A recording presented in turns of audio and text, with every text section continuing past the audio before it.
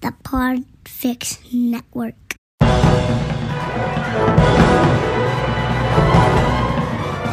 Hello and welcome to episode 245 of the Filmmakers Podcast!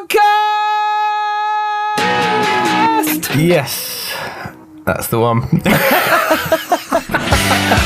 Welcome to the show. I'm Giles Alderson. I'm Dom Lenoir. And today on the show we have the fantastic Axelle Carolyn. She's truly excellent. Very good. Hopefully that won't be the first of the puns that Dom's displays in this intro. I don't think you did too many in the episode when we recorded. No, I think I was quite restrained. You were, for you. So Axelle is the director of Soulmate feature film Tales of Halloween, and on TV she has directed Creepshow, The Haunting of Bly Manor, and American Horror Story. How cool is that? And her latest film, The Manor, which is out now on Amazon Prime, which is a collaboration between Prime and Blumhouse. Oh yeah, we talk about that. What else do we talk about, Dom? We talk about acting to directing and making that transition. We talk about the writing process, and we talk about horror filmmaking. We also talk about casting, how she managed to get Barbara Hershey in her film. Not the chocolate bar. and how TV works, the hierarchy when you're a director on a TV set. We also talk about the freedom that you have when you're making your first film and how life doesn't change after a movie comes out. We also talk about what it's like working with established TV actors and shot lists and visuals and working with DOPs. She also talks about working with the legend that is Mike Flanagan. Axelle refers to him as Mike a few times, so that is who she's referring to. It's the fantastic Mike Flanagan, the producer of such amazing shows as The Haunting of Bly Manor and many, many others. All that is to come up on the latest episode of the Filmmakers Podcast. How are you, Dom? I'm pretty good. Good. Pretty good. Good. That's what I like to hear. Getting into the winter elements. Winter Ridge. Winter Ridge, yeah. For your film. Yeah. Well, I wasn't going to, but there it is. You couldn't help yourself. Go watch that. Speaking of which, you've got your other film, When the Screaming Starts. Isn't it playing in a festival, coming up this week? It is indeed. It's playing at Film Quest in Utah, which is very highly rated in the Film Freeway circuit. October the 30th. Little plug for Film Freeway there. You should definitely have a look at the socials. When the Screaming Starts film, or When Screaming. And also, I've got another plug. Oh, go on. So, Your Reality, that I also had a hand in producing. Oh, yes, for Tatiana Anders. Lovely Tatiana. Yes. So, Your Reality, which is a short film about the very important subject of gaslighting. So, the film has reached quite an impressive number of 100,000 views, which I think is pretty good going. So, shout out to the film. You can catch it on the socials of Your Reality film. There you go. Nice little plug for that there. Plug Lovely. complete. Well done. Speaking of plugs. Lucky this isn't a video. No, yeah. The final chapter of Madness, Stuart Mackey's, he's doing a crowdfunder on Greenlit, the wonderful Greenlit. So, if you are so inclined and you do want to support, link for this will be in the show notes. It's called The Final Chapter of Madness. It's about a washed-up journalist desperate for a meaty scoop, secures a killer interview with a murderer of questionable taste. Now he's worried he's bitten off more than he can chew. They are literally 500 quid away from their goal of $5,000. This finishes in 5 days, this Greenlit. If you can support, chuck some money their way. That's a code red. Code red! Code red! Exactly. Our Patreon is going strong. Yep, my £1 is still keeping it alive. Tom puts in £1 a month, but do you know what? You don't have to. I don't get anything for that £1. Yeah, you literally do. Get nothing for it. Oh, no, you I don't. Well, that's your own fault, because you've got to put more than that to get anything from us. Right? We do a lot of effort for this, and even you. Well, it keeps paying the dog food to keep you alive. But if you do want to come and join our Patreon, where we have so much bonus episodes from every episode, Toby cuts a really cool little section for you, and then Hugh, our marketing manager, then puts that on Patreon for you. So if you want to join, do. Hugh for you. There are so many great little bonus episodes on there. Shout outs to our Patreons, some new ones at the moment. We've got Dom Lenoir, Matthew Butler Hart, Chris Hughes, David Sapero, James Skinner, Kevin Pybus, who's a producer on the Patreon. It comes in sections, and you can be a producer, you can be a supporter, you can be a director. We've got Louise Salter, Richard Miller, the director of Repeat, who will be coming on a future episode. We had our premiere screening, our world premiere screening at Sci-Fi Film Fest last week. How was that? That was amazing.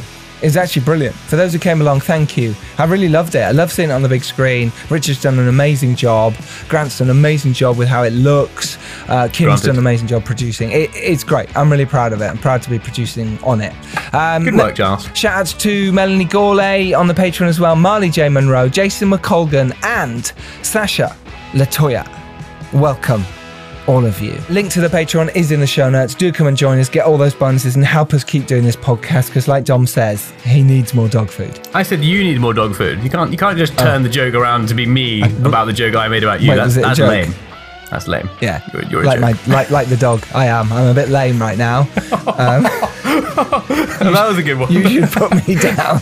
Dom is technically taking over because he's doing the Alice Eve podcast on his own for the first time, boys and girls. He probably wasn't nervous at all. He probably didn't shit himself or ask me what to say beforehand at all. I certainly didn't ask Giles for advice. No, because he just waffles on. There's certainly a lot more pressure when you're solo interviewing someone, especially someone like high profile. It's But you know, at the end of the day, they're filmmakers, and that's exactly how you've got to look at it. And they're just as interested in promoting their project as you are about finding out about it. So yeah, and that episode will be coming up for you very soon. Right, Dom's waffled on enough. Let's get to today's episode, where Giles could waffle on with the fantastic, and I do, but Axelle's amazing. He does. You're going to learn loads in this one. With the fantastic Axelle Carolyn. Sit back, relax, and enjoy. Hey, how's it going? Good. Hey, good to see you. Good to see you. You all right? Yeah. Yeah? How's it going? Pretty good. So, Axelle, the last time I saw you, we were on set of a movie called, well, it changed names quite a few times, but it was called something like the Finks or the Pharynx or something. I don't know. We were making this movie, and it was a horror movie, and the woman who was producer on it went to prison for 5 years for embezzlement of the money. Oh shit, you kidding? Yeah. Wow. I had no idea. I did 2 days on that thing, and I was very confused because they clearly had no money whatsoever, but they paid me really well, and they sent me a chauffeur to come pick me up and all that shit. And I was like, this is bizarre. Like, this is a weird way of using your money, because I'm nobody. So this is bizarre. And Giles was paying them. Back when I was acting, you'd do anything. Yeah, and then they just vanished. Vanished. Yeah. And they made me, they had this scene where I was supposed to drive off, and I told them I can't drive. I don't drive. I've never tried even, and they were like, oh, it's going to be fine. And then it turned out to be, it took an hour where I had to sit, and they made me put the car in neutral, and then they had people pushing the car at the back. It was ridiculous. Like, it was so bizarre. You should have used I don't know Giles' that thing bike. ever came out. Yeah, exactly. Yeah, we should have pushed it. I could have been at the front cycling away and had it on a rope. Yeah, no, that film there was some lovely people trying to make that film. Justice De Jager was the DOP, and he made it look beautiful.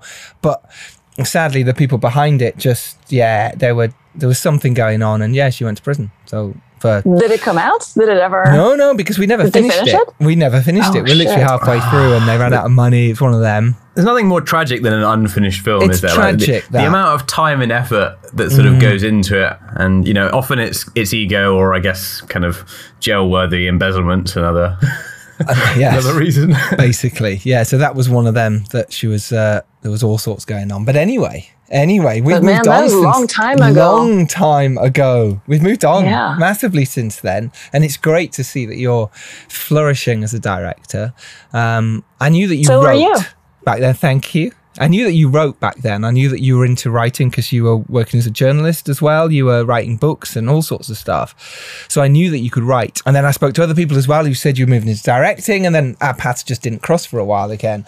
And it's so great that now they are, and we're all making films, and it's a really cool place to be that we can now chat and have that open conversation about what it's like and how hard it is and how difficult it can be most of the time to actually make movies. And you've had that experience of starting out as an actor as well. And to me, it was just one of many jobs that I did. Like, before that, I was briefly a publicist, actually, for the company that's now repping me. funnily enough. That's cool. Yeah, by complete coincidence. So it's full circle by complete chance. But I was an intern and then kind of an assistant for that company for like maybe 6 months. I did film journalism. I did a whole bunch of different things. And then at some point, I think that when you're a girl and you're young and you're blonde, like people see you and they're like, oh, you're in the film industry, you must be an actor. So they kind of push you in front of the camera. And I just took that chance because that was just an opportunity to work in film. And I was crap at it. I was not good. You were and great I at didn't it. very much. I was terrible. I didn't find that it was not my thing. I did not find very satisfied watching myself or going to auditions or any part of the process was very satisfying. And I was still writing scripts at the same time. And then at some point I wrote one and I was like, oh, fuck it. I have to make this myself. And that's what made me kind of finally find the guts to go, I want to direct and this is what I need to do. Isn't it amazing that we sort of sit on it? Me as an actor for a long time, I pushed away from directing and producing and writing. I produced and wrote and I put plays on all the time at the Royal Court and Soho. And I did get frustrated by the directors. But I was like, no, I'm an actor. That's what I'm going to do. If I direct it, it'll get in the way of me trying to be this actor.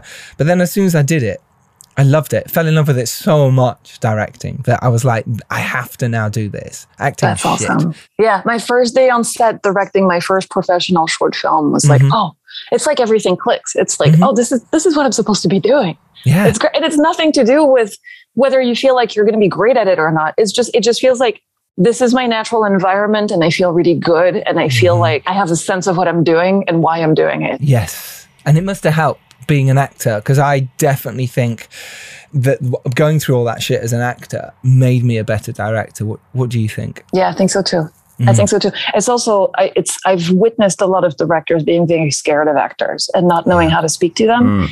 And I think that having this background helps you not be intimidated and having a better idea of the kind of direction you can give people. And I love working with actors. It's one of my absolute favorite things. Yeah. And I know on TV shows, a lot of people don't spend much time directing their actors. And I still go and I know that some people might look at that like, what are you doing? Like, why are you doing this? And I'm like, this is the job, and this is the great part of the job. It's the most fun. Yeah, I think a lot of filmmakers, they look at films from, okay, I've watched this film and they put the camera here and they move the camera like this, and this is where the actor goes, and this is roughly what the story does, and they kind of approach things like that, which I think to a degree you can kind of look at with a lot of departments, but acting is such a, there's so much difference that comes back from the actor, and you really can't approach it in such a sort of a mathematical way. And it looks like a mystery too. Yeah. When someone is a good actor, you can't define what it is that they do that makes it work. And so it's having been there and having sucked at it, it makes me appreciate that mystery all the more. Bless you for saying you sucked at it. You weren't. You were brilliant, and you were great. And I'm sure if you wanted to go back to it, you would be good too. But I think we also like to put that on ourselves and go, well, look, I prefer the directing, and I say the same. I suck. Some of the movies I'm in, I suck. I'm shit. Other people go, no, you're fine, and we take that on board. It's not a problem. We've moved on. No one said that, Giles. Your first short was it Hooked, or did you make a short before Hooked that you directed?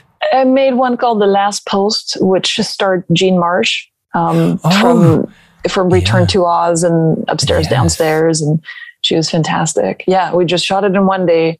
Funnily, it was set in a nursing home, like my new feature. And she was awesome. She was in every shot of it. And she was 76 and she was such a trooper and fantastic to work with. Yeah, I did that. Hooked was just something that I made on the beach with a bunch of friends and because we happened to have a camera.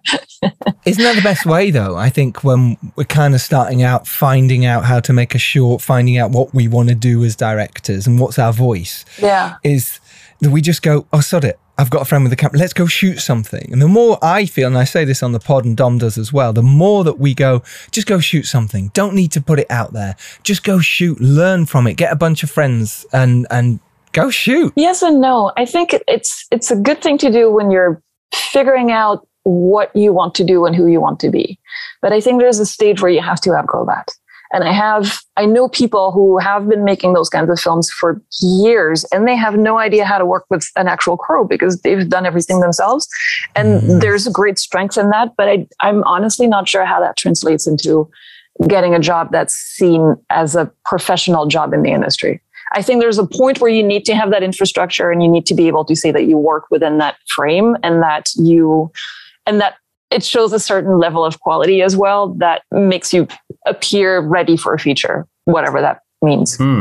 Yeah, I mean, when I started out, it was kind of it was doing every hat, and it was kind of trying big things and failing, and I think it was a really good experience. But I mean, there came a point when some of the people I was working with still wanted to do the kind of guerrilla style of filmmaking where you'd get actors and you'd just turn up somewhere and it would be like, okay, well, we may or may not get kicked off, and I think you can do that when you're starting out, but then there comes a point when you're trying to work with people that are further up, where if you bring along an experienced DOP or an experienced actor, and then suddenly your location gets shut down because you haven't got permission, you just look ridiculous. So there does come a point when you have to certainly learn the kind of infrastructure. Yeah, totally agree. Yeah, I think, and it's easy to get caught in that, in the fact that, I can go shoot something every week if I feel like it, but it's never going to be the kind of quality that, or even if it is, it doesn't help you learn the specific job of directing, because you're not talking to 25 people. You're just doing everything yourself.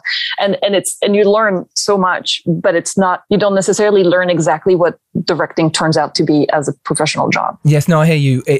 I think if you haven't made anything, go make something and learn and whatever. I totally agree. Once you've made a couple of them, it's time to start going, how am I going to do this as a proper career? And you need proper crews to understand how to talk to them, how to be. Yeah, totally agree with that. The Manor, obviously, we're going to come to massively because it is fantastic. It's a brilliant movie. I really enjoyed it. And obviously Blumhouse are behind it.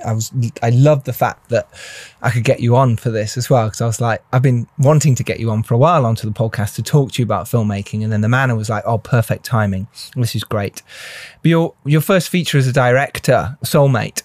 Let's talk about that first before we come to The Manor, if you don't mind, because I think a lot of our listeners, love to know how we first start and how we got to where we are. And it's really interesting to go from a couple of shorts that you made that did well, did okay, to making Soulmate. How was that for you? Because so many people bang on our doors and go, how do I get the first one over the line? How do I do it?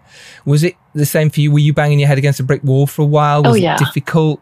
Talk us through that first process of getting Soulmate made. So at the time I was acting, and I remember going on vacation for a weekend, and I ended up in this tiny little area near the Cotswolds and thinking, this looks like, and it was back at the time before A Woman in Black got made or anything like that. And I felt like there's such a great tradition of Gothic ghost stories that I love so much and that are born in Britain, and we're not making this anymore. And I haven't seen a UK ghost movie in such a long time, and I'm dying to make one. And I thought the only way I can make something is with no money, most likely, because I don't have a huge body of work or name recognition or anything. So I wrote something that was essentially two people in a house, and one of them is dead. One happens to be a ghost, and everything came out from that. And so I wrote the script, and then I realized there's a lot of stuff in there that's very personal. And at first I wrote it thinking I'm going to act and someone else going to direct it. And at some point I realized I have to make this myself, and it has to be my first feature. And so interestingly, at first we managed to get money. It was a little bit over £1 million. Olga Kurylenko was going to star. Wow. And we were 3 weeks from shooting. And then we realized the financiers didn't have any cash flow, and they just dumped us. And we'd been prepping for a week, and people were very upset, and it was very heartbreaking. And I took a month after that where I couldn't even look at a movie. It just felt so heartbroken. It just felt like, oh my God, this was about to happen. And then suddenly it just fell apart. And that was after a long time. Like, just putting this together took at least a year to get to that point. And I had this big house that was beautiful, and it was going to be really cool. Yeah. And then after that, you kind of pick yourself up. I went and made some short films. I changed the script to adapt it to be smaller and to be something I could just do. I said, I'm going to shoot it. It was like February when I said this, and I said, I'm shooting this in November. And if I do it with my savings, or if we find money, like whatever happens, if I have to do it for 20 grand, I'll do it for 20 grand. Like that's what's going to happen. Let's do it. And about a month and a half before we were going to start shooting, an investor came in with private equity and put about 100 in there. And that plus the tax credit at the time means that we had about, I think the total was like 150 or something like that. Maybe a little bit less, maybe 100, between 120, 150, something like that, if I remember well. I'm not good with numbers, but it was definitely, there was enough for you around that. And it was two people in a house again. And we shot it in the cottage the vacation cottage that we found that looked beautiful and added so much production value just because the area was gorgeous. And yeah. And so, yes, the special effects are non-existent. And there's a lot of flaws that come with making something so small. We had no time to edit. We had 3 weeks to edit. 3 weeks? How come? Why only 3? Was that money? Because we didn't have money for an editor. And so my then husband offered to edit it for me. And then he took a job in South Africa. And so he only had 3 weeks to be there. Right. And by that point, we were kind of in that, but now we're slotted to do this next stage because we got this deal to do it at this specific moment. So we have to go and do it. And so we never got to go back and recut it. So when I look back at it, I'm like, why is this shot still going? Why am I still looking at this? Like, why everything needs to be tighter, but you can't do that especially when you're inexperienced and in 3 weeks. And I think a lot of the issues with the movie come from that, but there's so much about it that I'm really proud of that I think worked out really well. Like the cinematography is great. The DP Sarah Dean is someone I'm dying to work with again. So, she's flying as well at the moment. She's amazing. Everyone talks about her. I think she's so good. She's been talked about on this podcast for a long time. She's United 93, Captain Phillips. She's one of these who's been working on a lot of big films for a while and now has just grown through the indie film scene and become a name that indie filmmakers want to work with. Sarah Dean, she's great. Look her up, follow her. And she did that with you, and it does look beautiful. And I think we always look back on our first films, and Dom talks about this a lot. And you do go, okay. But at the end of the day, you got to make it. You did get to make it. I'm talking about your early films, Dom, not Winter Ridge. Winter Ridge is great. I was on the verge of being offended there. No, my first films were ridiculous. It's ridiculous, but you got to make it. And that's what an achievement, to actually go, I'm going to be a film director and do it. And have a film that can come out and people can see. And Soulmate's great. There's nothing wrong with Soulmate. Like you say, you've learned from it, I imagine. And also, where you decided to shoot it and doing it in the house and making a very personal story, you're not sort of dealing with London studio rates or, £1,000 a day location rates. Yeah. You've got somewhere where you can kind of get people out and the local area can be helpful. It was a bunch of people living in cottages and I was staying under the same roof as the editor and the EP. And so at night you could review the footage, you could discuss the shot list for the next day, but in a way that felt very very friendly and very fun, and everybody got along pretty well. My dog was there, was a puppy, she's in the movie. It just felt like Anubis. It was really good atmosphere. It was really, really nice. I still, I look back on the movie and feel it's very me. There's a lot of me in there for sure. It's but I'm sure you have the same thing. Whatever you've made, when you look back, you're like, why did I do it like that? Because you always learn. Because the next thing that you do is always, hopefully, you've learned something and you're a slightly different person. And so you look back and you think, oh, that was just full of mistakes. That's just what being a filmmaker is like, I think. What's really interesting about people's first films is you can't not put your stamp on it. You can't not, in future films, there's a DP might come in and give it a total different look, or a studio might give it a totally different edit, but your first film, especially if it's low budget, it's kind of, you've got your fingerprints everywhere because you've thought about it with an inch of its life. You've on set, your brain is whirring with so much stuff, and you're still in that short film mentality where you have to kind of do everything. You think you should do everything, and it's really hard for it not to be, your fingerprints all over it. And people say it's the most free you might ever be making a film. Oh yeah, I was just going to say that. Yes. Yeah. Definitely. That's how you felt as well. There's a freedom to it that you miss after that for sure, because you feel like the mistakes in there are yours. Yes. Whatever bugs you, you can't blame it on someone else. And weirdly, that's actually really good. You feel like, okay, now I've learned from that and I know, and this is why this is like that. And move up the industry so you can blame other people. Exactly. That's the lesson to take away there. But it's much better when you actually know that that the mistakes are. I personally find it easier to deal with when I'm like, but this is and I 100% this was me and I did this and I made that choice and this is like it or hate it. This is fuck it, I made it. I think people respect that as well. Like one of the things people really don't respect, especially higher up in the industry, when you got someone new coming through, is someone that doesn't own what they don't know, or when they've made a mistake and they try and cover it because it's so obvious.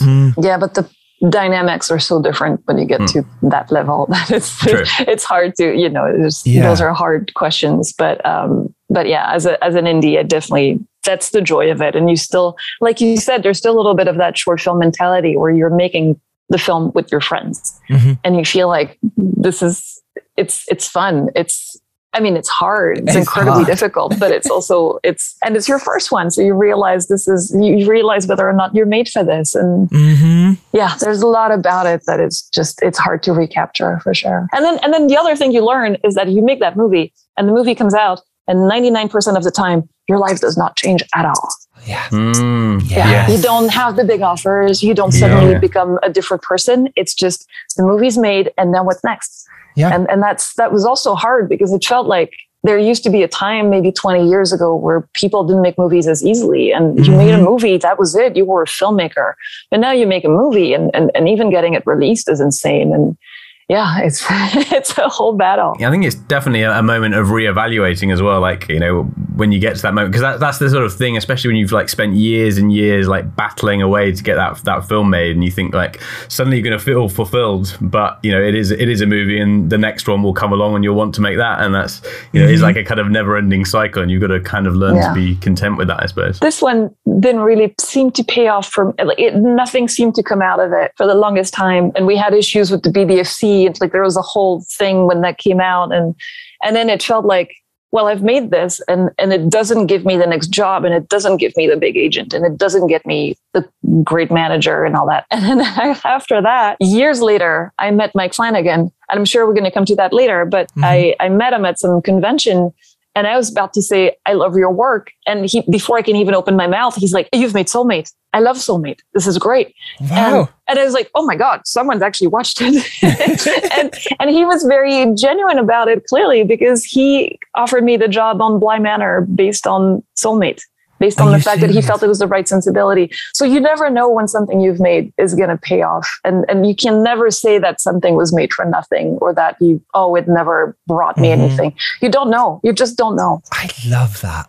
I love that it's true, because when everyone almost has a film coming out and they go, oh, my film's coming out, I'm going to wait. The door's never going to stop ringing. The phone won't stop knocking. I did them the wrong way around. And you think an agent's going to come to you, don't you? You're in that world of, that's it now, I've made it. I think we might have discovered what the problem was for you, child. I think expecting the phone to knock. There's a problem here. And you do, and you get locked in that thing of thinking that. And I know for me, I was always had something ready because people had told me that. I said, and because I had to wait quite a long time before The Dare actually came out from when I first started making it. So by then I'd actually made another movie that had come out. So it was this weird balance for me that was really strange of, you've made another movie and that came out before your first one, just because it was a studio and there was all sorts of issues with, with reshoots and finding time to do it, and the studio putting it out when they wanted rather than, you can put something out when you want. But I think it's really important as a filmmaker, whether it's first time or not, to have something ready, because the amount of agents they did meet, or people who, you pushed on the door to go, hello, they were like, cool, what have you got? What's next? And if you didn't have anything... And it's also true that sometimes the things you don't think will be interesting to them are the ones that are. Like, you might get, a producer might work a lot in thrillers, and then you've got a thriller ready to go and it just doesn't grab them. And then something really obscure you've got that you haven't touched for years, and then suddenly you mention it and they're completely excited by the idea, or, the industry's changed since they made their movies. So you never know what they're going to be interested in. I think it's always good, obviously, to have stuff that you want to get made that you can present to people. But I also feel like we shouldn't put that much emphasis on, I need to get that thing happening the moment my movie comes out, because I think the industry has changed a lot. I think that things are not seen at the same. Maybe it's true when you have a big theatrical movie and then you want to have that next project before your movie comes out, because the performance is going to be people are going to talk about the box office everywhere. So you need to not be seen as a failure. But if you do a movie that comes out on a more modest way, or if it's a streamer or something like that, I don't think that it's something I've struggled with quite a bit, because I have this movie now and I have a couple of other TV episodes. And I was like, why is the world not opening up for me? And it's just, I think things are just a little bit different. I think, and especially with the pandemic and everything, things work slower and they don't. And and having that emphasis on it needs to happen right now, right after my thing comes out. It just doesn't quite work that way anymore. When Soulmate came out, again, nothing came of that. And then I made another movie called Tales of Halloween, and not much came out of that either. And then I wrote a pilot that was inspired by things that, I was always into, Victorian times. And then I went to a funeral, and weirdly, the emotions that I felt being there kind of made this story come together very quickly. And I wrote this thing in 2 weeks. And that got me my manager, which got me my first job here that was paid in the writer's room for a TV job. And then that got me my agents. And then that got me like the next steps and got my career started. But it all came from the script that I wrote in the middle of a time where it wasn't doing anything. You just don't know when something is going to resonate with the right person and is going to propel you to the next stage of your career. And filmmakers definitely put themselves under an incredible amount of pressure. I did after, my last one, and, I'm working with a couple of directors and they've got the same thing. They're like, where's the next project? I need to get it off the ground right now. And often it's not the project you think, and it's not at the time when you think that it does come through. And sometimes you do just have to carry on and keep working away at stuff. That's very true. Yeah. What about your writing process then? You talked there when you weren't working or when you were seeing what was next, you were writing. What's your process like as a writer in the midst of the madness of filmmaking? Messy. You're messy. Okay, talk us through your messy writing process. How do you do it? I used to not enjoy writing very much. I guess it's still true to a degree, but it used to be a thing I would do just because I needed something to direct. And I've learned to like it a little bit more. It's crazy, but there's all kinds of schools of thought about structure and about, some people will tell you just write from your guts and it doesn't matter what the structure is. And I used to be that person, and I was like, I don't want to be constrained by, and then I realized actually structure for me, when I use it properly, is incredibly freeing because it helps me have an idea of what should come next and how to put my thoughts into order. And so now I just go with like a basic structure that there's maybe 12 points. And then I try to fit my story into that. And it doesn't mean that suddenly it becomes a very Hollywood cliche kind of thing. It just helps me when I don't know where I'm going to kind of reconnect to, this is the stage I'm at. This is the kind of thing that should happen now, ideally. And so it doesn't need to be that super rigorous kind of. Save the cat. Well, actually, Save the Cat is the one I use, and I love it. But you can take liberties with it, and it doesn't mean that everything's going to fall into the same mold. It's if you use it properly, if you use it when you need it as a backup for when you feel like, I'm not quite sure, I'm meandering, I should cut down on that. Then it really helps you put back on track, and it's helped me understand that there's things that you need to put early on that pay off later, and like this little game of like, here's a seed you plant, and then here's where it's going to pay off, and all those things that make writing much more fun than if you just take it as this kind of, oh God, I got to put this, I got to come up with 90 pages. Oof. It's true, because it is frightening, that 90 pages type thing, or you get to 70 pages and you haven't even got to your second act yet, and that's frightening. See, I have the opposite. I have 70-page scripts. That's my issue. It's very often I have like this cool idea and then I have trouble develop. And that's where structure really helped me, because then I'll be like, but I'm missing that moment where the character is at a low point, or, I'm missing that moment where you think things are going well. And it's all those little kind of, it helps you see, this is the kind of thing that I'm missing in there. But I do have the opposite issue where I'm way too concise in my writing. Going on to some telly work then, in terms of, The Haunting of Bly Manor, you said obviously you pitched very well, but you also got it because they'd watched Soulmate. But The Haunting of Bly Manor and then Creepshow and obviously American Horror Story, you're going into shows that are established or are about to be established, and you're taking other people's scripts and directing them. How did you find that? Because this might have been one of the first times you've done it, because I think you'd written everything else. Yeah, I love it. My first experience in TV was in a writer's room for Chilling Adventures of Sabrina. And that's the job that got me my agents and, kind of put me on the track to have not just an indie career, but a career in Hollywood that's kind of considered something more traditional, and where you feel like, oh wow, I'm getting paid for this. You can actually make money of writing those stories. Can't you get paid for this? What? Isn't that crazy? It took me like 15 years to actually figure out, you can actually make good money out of stuff. But I got that job. And so you kind of learn the politics of the writer's room and how TV works from that side of things, and the power of the showrunner and the position of the directors and the writers, and like the hierarchy is very different from filmmaking. So by the time I was on set for Bly Manor, I knew that this is not a director's medium, and I was expecting not to have that much freedom. This being said, Mike is a very unique showrunner in that he picks filmmakers that he matches with the material, and he's very, very good at figuring out who's going to be good at what. And so he got me this episode that felt like the most amazing gift, because it was just so much what I love and so much my shit. And to a point where I'm like, how can you read my head? It fitted my sensibilities so well. And so I got there and I had put together some visuals, and it's, for those who haven't seen it, it's episode 8 of Bly Manor is a separate episode where you go back in time, and it's black and white, and it's 17th century. And so it's a completely different look, and it's a different cast, and we've changed the sets. And so everything, it was shot at the end of everything else. Everything is kind of different, and you can come in and reinvent things to a degree. And he gave me so much freedom. And it was, I came in, I had my visuals, I explained the kind of things that I had in mind, the kind of themes that I saw, how I saw those characters. I had discussions with Kate Siegel and Katie Parker, the 2 lead actresses. And Mike just kind of went, I love this. I love the sound of it. Just go for it. And really trusted me, and really, and it felt very empowering, because he didn't just go and do your thing. You would know that he was happy, and he'd be like, oh, looking at the dailies, this is awesome. And so when you have that support team and people that you highly respect, who tell you you're doing a good job, you just want to do it even better. So it was really exciting. It was really, really exciting. And it felt like, it still feels like perhaps the piece of work I'm the most proud of at the end of the day, the one that I got to do with something that felt personal, where I had a lot of freedom. And like Soulmate, we had the money to make it and to make it look really cool. And I absolutely love that episode. Yeah, and you should be very proud of your work. It is fantastic. I remember watching that with my missus and really enjoying it.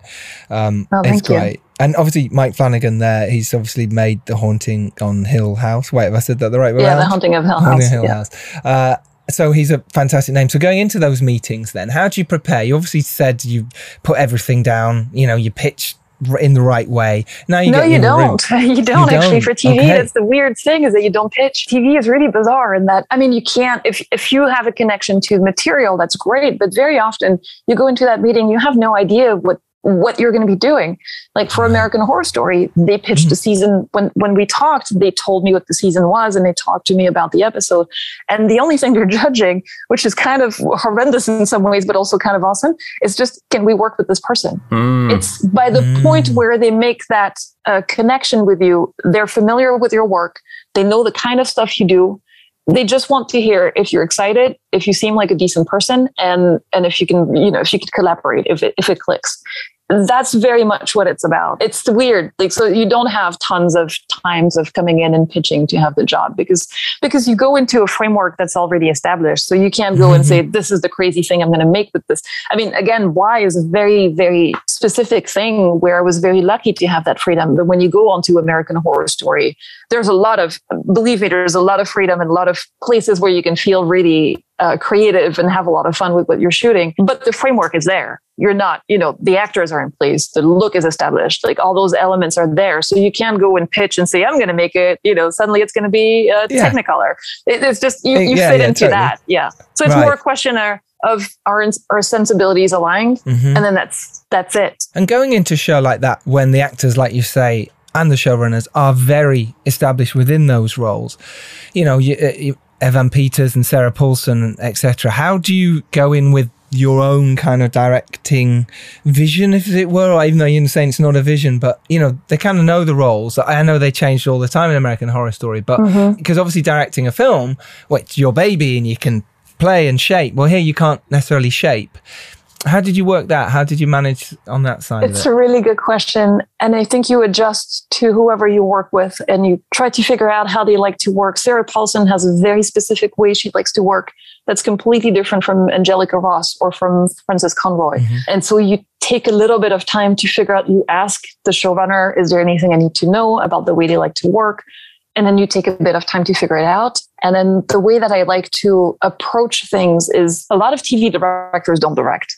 They don't direct actors. They don't come in and give those kinds of, they direct the style and they will, but working with actors, they feel they already know their thing. They do their, they do their own thing. And I can't help it. Yeah, of course. Yeah, we're all the same. It's such a fun part of the game.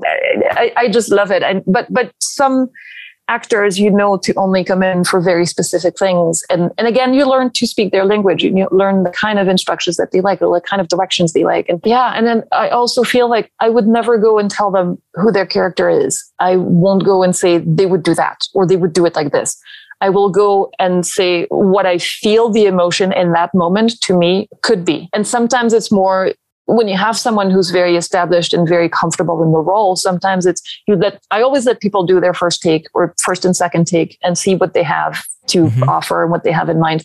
And then I'll go tweak if necessary. But very often it's just kind of, you get that right. And then you go in and you say, as an alt, I would love to try this kind of emotion or this kind of tweak. And then you see how they deal with it and how they receive that. And it's a whole different game, but it's really, I love it. And on the last day of American Horror Story, I was working with 3 different performers who were all really great and all very established. And all 3 of them work completely differently. So it was very, very interesting to see how you mesh that when everybody's in the same scene. Yes. And like I said, you must love, and you can hear it in your voice and see it in your face, for those who are only listening, how exciting it is, to work with actors, to be on the happy face, to be on set in that moment when it's just you and the actor, and the camera's set, all the lights are set, and you've done a take or maybe 2, and you just come in and play.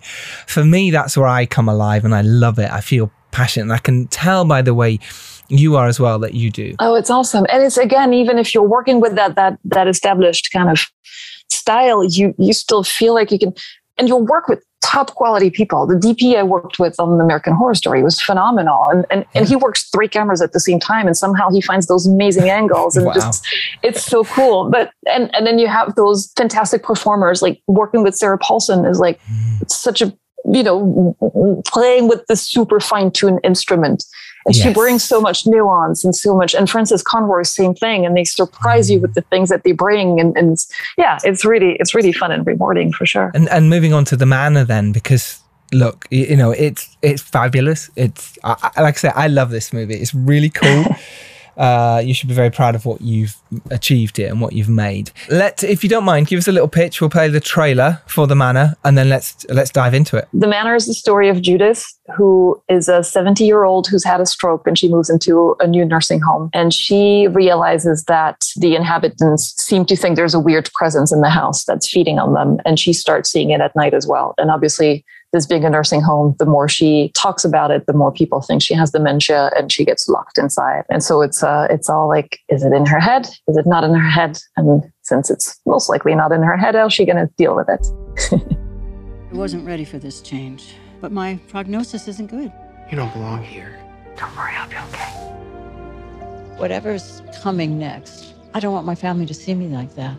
How do you like your new home? It's beautiful. Takes a bit of time, but you'll fit right in.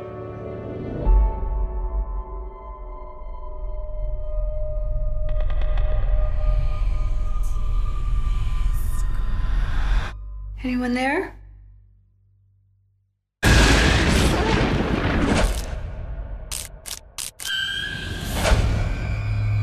Are you okay? Last night, I saw something. What was it? Not being able to distinguish between what's real and what's a dream. That's a sign of dementia. Whatever I've seen at night, it's real. Mom, we all want you to feel better. Why won't you believe me? I need to get out of this place. The only way you're getting out of here is in a box. Look at these names. My roommate, she died last night. All the others have died too. I'm not crazy! When you experience something disorienting, close your eyes and count to 5. 1, 2, 3, 4, 5. When you open them again, whatever you saw or heard will be gone. Amazing. That was the trailer there as well. Look, Yeah, this film is out now on Amazon Prime. Do go support. Honestly, you'll love it. If you like horrors, if you like supernatural, if you like slow burns, if you like brilliant acting and brilliantly well directed pieces. But because you're listening to this, you should just go watch it anyway. It's on Prime, for fuck's sake. Go watch it. It's brilliant. But it's also available around the world as well, isn't it? It's on Prime everywhere. It also, it's the length of this podcast episode. So if you have time to listen to this, you definitely have time to watch the movie. 100%. Yeah. I mean, maybe watch the movie instead. 100%. If you've got this far, stop now, watch the movie and then come back. 100%, for sure. It's all about supporting indie filmmakers. That's why we do this. That's the point. Go watch these films. That's one of the good things loved about doing the podcast is not only getting to talk to cool people like yourself, but we get to watch indie films all the time. Yeah. It's great. It is a pleasure getting to watch these films, I have to say. Yeah, it really is. So, look, the Manor. So, did this idea come from something that you'd experienced, or was it just sort of let's see what flies, see what comes out in your whole writing process? I've always been scared of aging and seeing other people age and how you change or don't change, or how people perceive you as being different all of a sudden. And that I was fascinated when I was little by the fact that over a certain age, people seem to turn into those cookie baking machines who drink tea and call you dear. And but I don't know anyone who's like that. You know, in movies, that's the way that they're portrayed. And I was like, how am I going to turn into that? Because I'm not that person at all. And so it felt like, am I going to change? Like as a child, you have trouble understanding those kinds of things. And so it's always been kind of part of me. And then I saw a couple of family members end up in nursing homes and having to visit them. And, you know, the way that it kind of impacts you and confronts you to how you're going to be at that age. And it raises a lot of questions. And all that was kind of bubbling into the way that I like to process things is always supernatural stories. You know, writing's an expensive form of therapy. So it just came out as something that felt very personal and that I was very involved in and was inspired by, again, seeing my dad in a nursing home. But then it took the form of this somewhat goofy supernatural story. I think it can be quite a scary time, seeing family members, because people they learn all their life to be incredibly independent, and then suddenly they're kind of going to a place where they maybe need a bit more care, but then in some respects, I guess some of your freedom is kind of taken away from you. That was very much what I was fascinated by and what I thought was terrifying. And that was the bigger part of the movie originally. It kind of turned into something a little bit different, but that was definitely that idea of like people are going to treat you differently. You're going to lose your independence little bit by little bit was the part that I found personally the scariest, the most impactful for sure. And the film looks beautiful as well, you know. Andres Sanchez, I hope I've pronounced his name correctly. I mean, just beautiful. You know, the whole film. And I think, you know, especially you coming from the horror world, not only as an actress, but certainly your last films and your TV, doing another horror, I think that's great. Some people say, you know, you should change genres, move this, but actually people know what box you're in. They know what kind of a film an Axelle Carolyn film's going to be. And I think that's a really great thing. And I thought this looked amazing. And I like the way you made the old people's home frightening. You know, you could have done it much lighter, or, you know, but actually you made this oppressive sort of scary house, and therefore the shadows were shadows, and what was coming through the curtains, and all these moments were they in a head, were they not? I thought it was beautifully made. To me, it's important to make things visually appealing, and it felt like, because we're dealing with such a depressing and dark subject matter and such real world concerns, I wanted something that felt a little bit gothic and a little bit kind of not completely real world. And so I chose this house that looks more like a gothic castle than it would like a traditional nursing home. And that changes the look of it completely. I wish we'd shot in a place that wasn't constantly sunny. That would have changed the look of it quite a bit. And it was much more originally conceived to be kind of with nature and trees and forests. Like when I wrote it, I had UK in mind, and you shoot in LA, it's a very different look, obviously. So it's that those things change the atmosphere of it. And sometimes I kind of wish that we'd had less luck with the weather and more rainy days and to have that more oppressive atmosphere, but you work with what you've got. And speaking of which, with Andres, did you design, it's always interesting how directors work with cinematographers. Did you send a load of pictures backwards and forwards? Did you watch films together? Talk us through that process. So he came on board reasonably late because prep was very fast. This is not a big movie. It's Amazon and Blumhouse, but it's a pretty small budget. So we had 4 weeks for prep, which is very quick. And that included finding our crew and our DP, and it was very specific on the kind of, I didn't know Andres, but I found his reel, and then I looked at some films that he'd made, and I was very specific about the kind of work that I wanted to see and the kind of look that I wanted. So he came from Miami, and we met. He flew all the way here to LA to just for a meeting. So he was really, he was really eager to work on this, and that meant a lot. Anyhow, we had about 2 weeks to prep together, which is not much. And at the time, it felt okay because having worked on mostly indie films, it felt like that seems like an appropriate amount of time to shortlist and to discuss visuals. And by that time, I already had all my visuals kind of put together, and we printed pictures that we put on the walls of our office. And Andres is very easygoing and very adaptable, so it worked really well. With TV, it's been really interesting to learn, and especially on Mike's shows, learning more about the prep process. And he is so thorough when it comes to prep. I really wish I could be a fly on the wall when he's prepping his next show, because it's so developed, and like the shot lists that he comes up with are those massive Bibles. And he knows by the time he shows up on set, he knows exactly how many cameras we're running at what point, what lens we're going to be on, what distance we're going to be at. The sets have been built to this shot list, so you know what works. It is very, very, very specific, and everything's been discussed with the DP. There's always stuff that you don't expect, but it helps so much eliminate. Like, they know that this setup will take 25 minutes, and they know that lighting this will be with those lights, and it's going to take that long. And so I'm trying to learn to be. I like being adaptable, so I know I'll never be. And he is completely, but I mean, I like to slightly shoot from the hip when I'm on set. So there's a little bit of kind of finding that balance, but I'm learning more about prep and about how to be that thorough and that kind of specific. And especially when you have short days, which you always do. You always do. You think you've got lots of time, and you don't. How did it come about then in the first place? Because it's Blumhouse and it's Amazon. And it was by the sounds of it just before the TV things was really kicking off for you. So how did it come about? Because everyone's going, Blumhouse, we wanting them to ring my doorbell or whatever. Ring my door. Yeah. The script has a 70-year-old protagonist. So not that many people in Hollywood are into that, which is kind of what the movie's about. It's about ageism. So the irony of seeing people read the script and then going, could it be about the grandson, or could we make it about a mental institution so they could be younger? So a lot of places like the script, but they didn't necessarily like that aspect.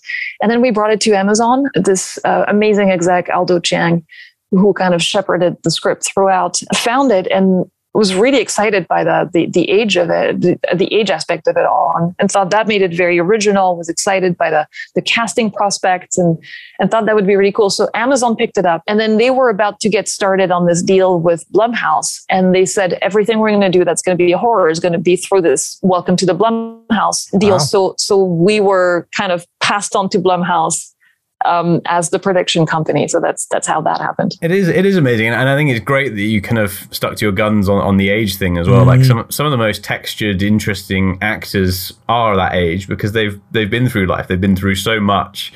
They've got so much nuance in their own experiences that it really does add a lot to it. And I think it's a shame that, a lot of the time films do kind of brush over the older actors. And speaking of which, you got the amazing Barbara Hershey, who you haven't worked with before, into this film. How did that come about? Was it, again, did you send her the script? Was it a case of, and then sit down and have a meeting? Because Barbara's obviously done Black Swan, Falling Down, Hannah and her sisters. She's a big star, so. She's amazing. She's in The Entity. She's in Insidious. She has, even just within the genre, she has such great pedigree. We discussed with the casting director, and he had a bunch of ideas. And then I think that it's my agent who suggested Barbara Hershey. And the moment that the name came up, I was like, oh, that would be so great. That would be so awesome. What is she up to these days? And it turned out that she had the time at that point. We sent the script. I wrote a little letter to go with the script, and she responded really quickly, and she wanted to meet. And I always joke that this is the filmmaker's worst nightmare, when the lead actress, the potential lead actress, wants to go through your script with you to see if it works out or not. But it was actually really good. I went to her house, and we spent like 3 or 4 hours going through every detail of it. And we were on the same page, which was fantastic. So it felt like oh, this can actually work. And so she signed on, and I think it was pretty close to shooting. I think she had maybe a week or 10 days before we started shooting. So it was a bit of a scramble after that. But she was so, she's so focused. She's so serious about she doesn't take it like, oh, it's a silly horror thing that I can just kind of wing on the day. She's very much like, she wanted to know everything about the drama, about the character, about what every line was supposed to mean, about the emotion behind everything. And I love that. I think that, it was a really good collaboration. Yeah, it sounds it. I love that. It's so important to connect with your actors, especially when suddenly you've got to go to their house and instantly connect, and they've got to like your work as much as you do, and that's it's frightening. The secret is that the first few days on set, I don't think we liked each other that much. Like the first few days was a bit touch and go, and we talk about it very openly now, because at some point somehow things clicked. Thank God. A few days into it, and we kind of suddenly understood, I can trust you. No, we're making the same movie. It's fine. And then she likes to say we fell in love, because we became very close friends all of a sudden. And we could make fun of the fact that the first few days we didn't get on that well. But it's hard, I think, for an actor to trust you with their performance, in that you will be the one who after that molds it into whatever you want. You have the dailies, and sometimes if you say, can you do a take that's different, and they don't believe in that, they know you could use that take. So it takes a lot of trust for an actor, the director, and for the director to trust the actor as well. It takes, especially when you've lived with that script for as long as I had, it felt like, but this is my baby. How can I completely trust someone else with it? So there was a tiny bit of adaptation, and it just clicked, that it was fantastic. I think a lot of directors find that with like really established actors, is that they go through that, and it seems to be like a very common thing, the sort of testing of the director, for all the reasons you say. But once you get past that and they kind of accept you, then they kind of know they're in safe hands, and you get these amazing performances. And I think it's a great thing as a director to have gone through that, and to know that you've kind of, cut it with someone that's been through so many productions and so many good filmmakers. Yeah. And feel like they trust you, and they relax, and they have fun. We had so much fun shooting this. Which is great, because they don't want to be in a movie that they know is going to be terrible, and they test from the off. Let me just push and see if I'm going to get anything, but otherwise I'm just going to walk through this. Can I be bothered with this? And then as soon as you show them you can, and you know what you're talking about, and actually we care so much about this, things can change. What else did you learn? Because you mentioned there about, well, not necessarily you learned, but there's stuff that happened there. Was there anything else here that would be great for our director, producers, writers listening, that you learned from making the Manor? A lot. I've learned a lot through this, and then all the TV stuff that I got to do after that. One thing that was definitely a steep learning curve was, it's again, not a big budget, but it's not an indie film. It's not, you don't go in and make your own thing. You work for specific companies that are established and have specific ideas of what they want and what the product should be and how you're going to get there, especially in post, dealing with the whole diplomacy of, I'm not just making my movie, I'm making a movie for someone else. And there's a process that resembles working with the studio that I wasn't familiar with, that I'd seen other people work through when they made studio movies and all that, but I'd never been through that. And so figuring out your way, kind of not losing sight of what the movie that you want to make is, and then, but taken into account all those different voices. And that was a very steep learning curve for me, that whole diplomacy of that side of things. Right. My first film was a studio movie. So I learned, even though I'd made docs and I made shorts myself and stuff. So I was suddenly in a studio system where there was notes coming from people I'd never even met and giving proper, right, you need to change this, or we're not putting this type, we won't put it out like this. Or they do it themselves. Hard. Yeah. Or they'll just do it themselves and get rid of you, and you suddenly go, oh my God. And you panic. Me, because it was my first one, I panicked. I think if I'd done it the other way around, like you have, I'd be like, well, hang on, no, I must stick my oar more in the ground. It's great, studio movies and moving into that world, the difference between indies, and it is difficult, there's no question about it. And the difference between telly, everyone knows it's different. We as directors have to adapt. What advice would you give yourself then, I suppose, looking back now, and that you can help other filmmakers with for becoming a director in the first place? And that question you'd about ask this movie, or generally? No, in general. Speaking? This is now in general. Usually, and this is half a joke but half not, when people ask me how to be a director, I usually say don't. Don't do that. It's crazy. It's a bad idea. But I think that the idea is that if someone can talk you out of being a director, you shouldn't be a director. Yep. If someone goes and tells you, well, this is crazy and you'll never make it, and you give up, they've done you a favor, because this is going to be insane and it's really fucking tough. You work many, many years without even knowing if it's going to add up to anything at any point.